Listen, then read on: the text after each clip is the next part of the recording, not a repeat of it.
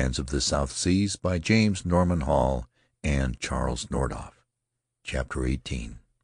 Aboard the Faery Rovera.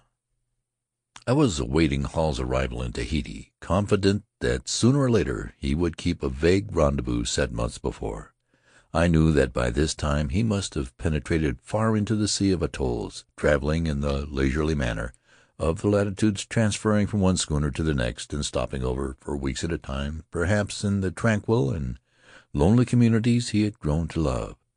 Once or twice, when a dingy Paumotu schooner, deep laden with copra and crowded with pearl divers, eager for a whirl at gaiety in the island capital, crept into the pass, I had word of him, but there was no hint of return. It was a month of calms, long days when the lagoon, unruffled by the faintest cat's paw, shimmered in blinding sunlight, while the sea outside seemed to slumber, stirring gently and drowsily along the reef. Once at midday a three-masted schooner, with all sails furled and diesel engines going, came in to waken the town with the hoarse clamor of her exhaust. An hour later I met her skipper on the street. "Your friend Hall is homeward bound," he told me. "I spoke the Faery Rovera, a bit of 30-ton schooner off Nukatavake, and he was aboard of her. She ought to be in some time this week." The days passed in the rapid and dreamy fashion peculiar to the South Seas. From time to time I thought of Hall and his diminutive schooner, drifting about becalmed among the coral islands, or perhaps only a score of miles off Tahiti, helpless to reach the sighted land. The Faery Rovera was a full week overdue when the calm weather came to an end. The heat was intense that afternoon, and toward sunset towering masses of cloud began to pile up along the horizon to the north. The sky grew black. There was a tense hush in the air, vibrant with the far-off rumble of thunder. When I strolled out along the waterfront, the people were gathering in anxious groups before their houses. I heard snatches of talk. "Have you noticed the glass? Things have an ugly look. Hope it doesn't mean another cyclone. The town will catch it if the sea begins to rise." I had heard of the hurricane of 1906, when the sea rose and reached clean into the harbor, driving the population of Papeete to the hills. On Motu Uta, an island in the bay, a white man was living with his Paumotuan wife, when the angry seas began to race in over the reef without a pause, sweeping the islet from end to end. The watchers ashore gave the pair up for lost, but the woman was a low islander, and just before dawn, when the coconut palm in which she had taken refuge was swept away, she swam 600 yards to shore and landed through a surf a sea otter would have hesitated to attempt. Next day they found the drowned and battered body of her husband, drifting with dead pigs and horses and a litter of wreckage from the lower portions of the town. Possibly Tahiti was in for another hurricane. When I glanced at my barometer after dinner, it was falling with ominous rapidity, and at bedtime the glass stood lower than I had seen it in the South Seas. In the small hours of the morning a servant came to waken me. There was a new sound in the air, the uproar of surf breaking on the inner shore of the lagoon. "The sea is rising," said Tara. "The waves are breaking under the paru trees, and if you do not come quickly to help me our canoe will be washed away." The stars were hidden by black clouds, and though scarcely a breath of air stirred, the level of the lagoon was 4 feet above its normal limit, and the sheltered water, usually so calm, was agitated by a heavy swell. Then the rain came, drumming a thunderous monotone on my tin roof, and after the rain, the wind.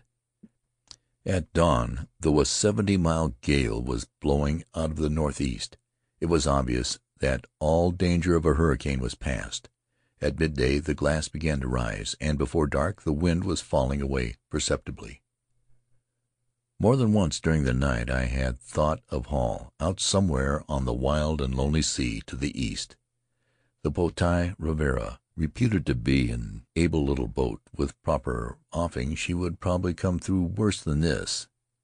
But she had no engine, and if she had been caught in the Paumotu, the dangerous archipelago, where unknown currents and a maze of reefs make navigation ticklish in the best of weather, there was cause for anxiety. The storm blew itself out in 2 days' time, and on the evening of the third day I was standing on the waterfront with a group of traders and schooner captains. They were speaking of the Potii Ravarava, by this time the object of mild misgivings, when one of the skippers gave a sudden shout. "There she is now," he announced, and looking up I saw a deeply laden little schooner, with patched grayish sails, rounding the point of Faery. Presently she turned into the wind, dropped anchor, and sent a boat ashore. A few moments later I was welcoming Hall, very thin, raggedly dressed, and brown as a Paumotuan. His eyes were smiling, but they had in them a look unmistakable when once seen, the expression of a hunger greater than most of us have known. "Hello," he said. "Come along to the hotel. It must be dinner time. By Jove, I feel as though I could eat a raw shark." When he had eaten 2 dinners complete, from soup to black coffee, and beginning with soup again, he lit a cigarette and told me the story of his return from the Low Islands. "It was all right," he began, "until we left Hao. The palm tops were still in sight on the horizon when the breeze died away, and we drifted for 7 whole days in a broiling, glassy calm. It was a curious experience, but one I would not care to repeat. You've seen the schooner. She's not much bigger than a sea-going canoe.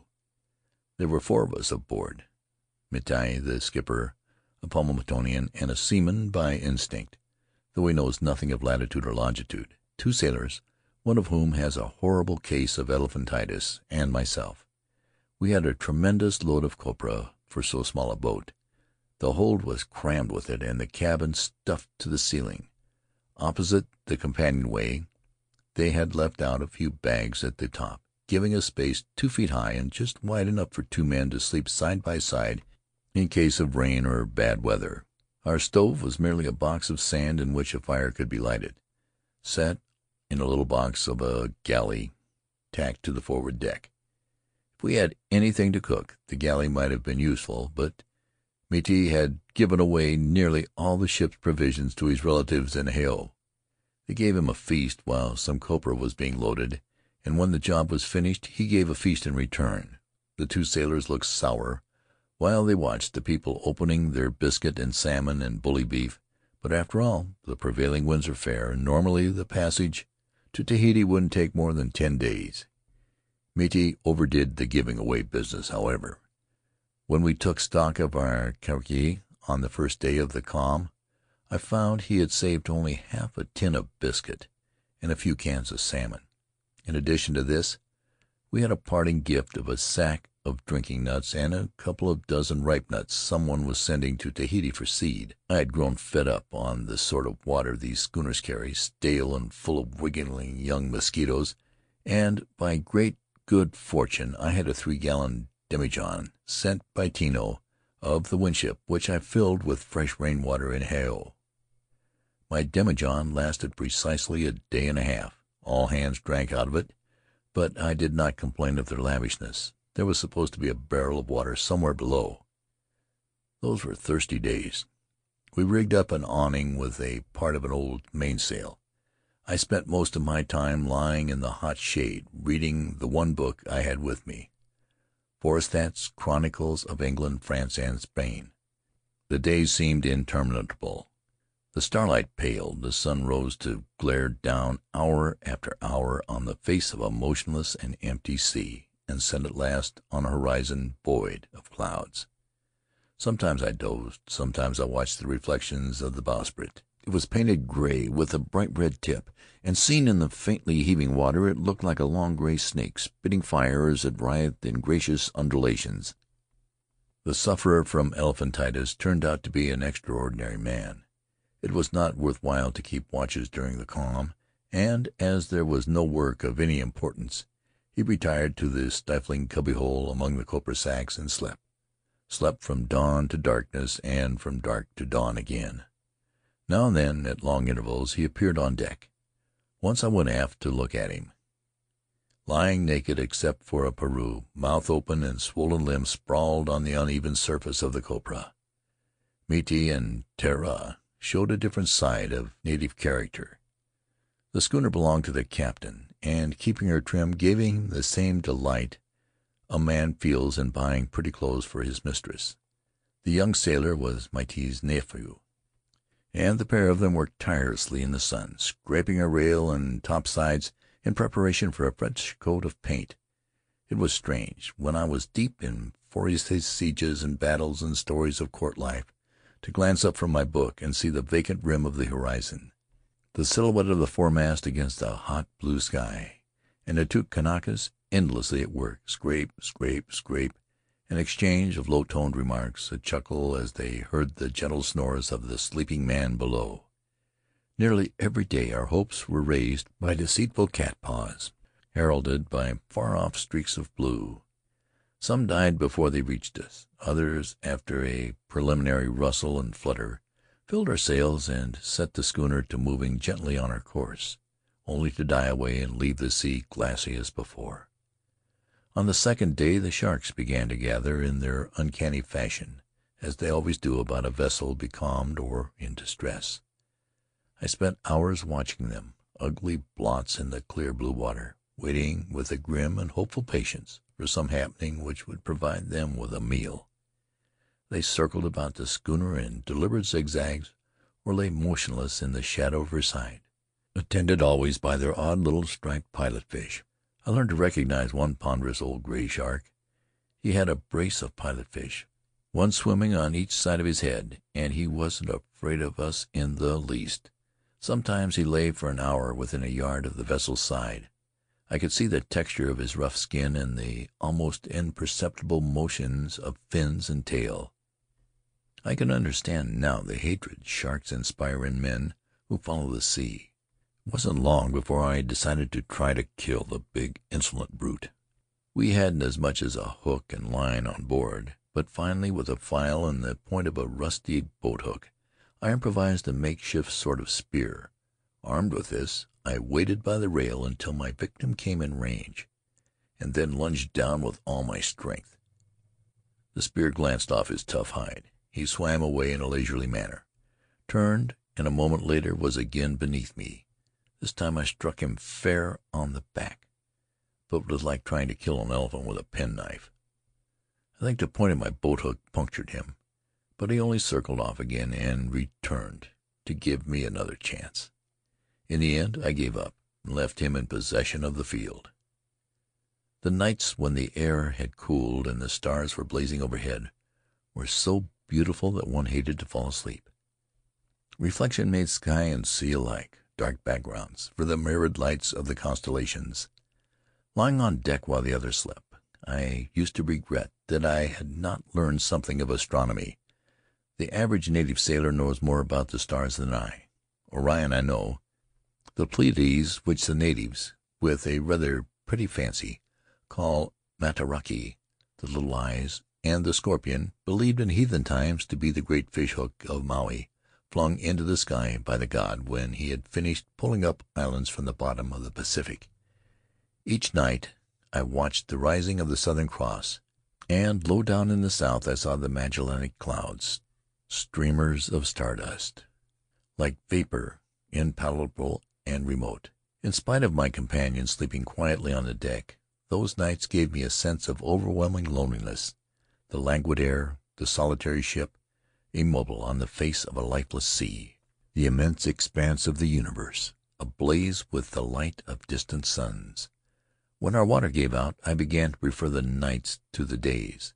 My demijohn, as I told you, lasted only a day and a half. After that, we used the drinking nuts, and not until the last of them was gone did anyone think of investigating the water cask. There was consternation when we discovered that it contained only 3 or 4 inches of rusty water. Either it leaked or the skipper was remarkably careless. Hoping all the time for a breeze or squall of rain, we began on the half sack of ripe nuts, thin, sharp stuff for drinking, but the lot of them went in a day. Then we went on rations dealt out from the barrel with a soup spoon. Finally the barrel was dry, and we went 2 days with nothing of any kind to drink. It was no joke. If you've ever had a real thirst, you'll know what I mean. The natives stood it wonderfully well. Miti did not once complain, though he remarked to me that when he got ashore he was planning to drink too much coconut. The victim of Fifi continued his slumberous routine. I wondered if he were dreaming of rustling palms and shaded, gurgling rivulets. It was my first experience of thirst. Odd what an utter animal one becomes at such a time. Waking and sleeping, my head was filled with dreams of water, brooks, rivers, lakes, of cool, fresh water, in which to bury one's face and drink. I dreamed of lochs and highland burns in Scotland, of the gorge of Fontana on Tahiti, where only a few months before I had stood in the mist, listening to the roar of the cataract. Well, it wasn't much fun. Another day or two might have been unendable. And one comfort, at any rate, if you're thirsty enough, you don't worry about eating. By the time we had finished the salmon and biscuit, we had ceased to bother about food. On the last night of the calm, none of us slept, unless it was the sailor in his den among the copra sacks. At dawn, Miti touched my shoulder and pointed to the south, where the paling stars were obscured by banks of cloud. An hour later the rainwater was streaming out of the scuppers and spouting off one end of our awning into the barrel, hastily recouped in case of leaks. When the squall passed and the sun shone down on a dark blue, leaping sea, we were running before a fine breeze from the southeast. Now that our thirst was satisfied and we had plenty of water in reserve, we discovered suddenly that we were starving. Miti prowled about below and came on deck with a package of rice, stowed away during some previous voyage. It was a valuable find, for we had nothing else to eat. There was copra, of course, which the native will eat in a pinch, but the rancid smell of the stuff was too much for me. The wind held, and finally a day came when the skipper announced that we ought to raise Tahiti soon. About midday his nephew, who was perched in the shrouds, sang out that he had sighted land. I had a look and saw on the horizon a flat blur, like the palm tops of a distant atoll. As we drew near, the land rose higher and higher out of the sea. It was Makatea, and we were more than 100 miles north of our course. No meal I have ever eaten tasted so good as the dinner Miti's relatives gave us that night. We got away next morning with a liberal stock of provisions and an additional passenger for Tahiti, a philosophic pig who traveled lashed under one of the seats of the ship's boat. For 3 hours we ran before a fresh northwesterly breeze, but about 9 o'clock the wind dropped, and soon the sails were hanging limp in a dead calm. I began to suspect that the man with the swollen legs was a Jonah of the first order. This time, however, the calm was soon over. Heavy greenish-black clouds were drifting down on us from the north. The sunrise gave place to an evil violet gloom. Miti and his 2 men sprang into sudden activity. They battered down the forward hatch, put extra lashings on the boat, double-reefed the foresail, and got in everything else. Then, in a breathless calm, a downpour of rain began to lash the sea with a strange, murmuring sound. I thought of an ominous old verse: "If the wind before the rain, sheet your topsails home again. If the rain before the wind, then your topsails halyards mind." It was a disagreeable moment. Even the pig felt it, for when the sailors moved him to a place in the bow of the dory, he refrained from the usual shrill protest. One detail sticks in my memory. When the skipper had taken his place at the wheel, he gave a sudden order. The man with the swollen leg shuffled hastily to where the boat was lashed down, and pulled out the plug from its bottom. Then came the wind. It swept down on us from the north-northeast, from the quarter in which hurricanes begin, and the first furious gust was a mild sample of what was to come. When Miti got her laid to, heading at a slight angle into the seas, I realized the splendid qualities of the little Potii Ravarava. No small vessel would have kept her decks dry in the sea that made up within an hour. The captain never left the wheel, and I doubt if there's a finer helmsman in the South Seas. But before noon the galley, with our entire supply of food, was swept clean overboard, and time after time the lashed-down boat was filled. The pig had worked himself free except for one hind leg, tied to a bottom board with a rough strip of hibiscus bark, and as the water drained out slowly through the unplugged hole astern, the agitated surface would be broken by his snout, emitting sputtering screams. He lived through it, by the way. All of us, I believe, thought that we were in for a hurricane, Every hour the violence of the wind increased. It was a gale from the north-northeast, the wind called by the ancient Polynesians the terrible Maoke. It seemed to rush at us in paroxysms of fury, tearing off the entire crests of waves and hurling solid water about us as though it were spray.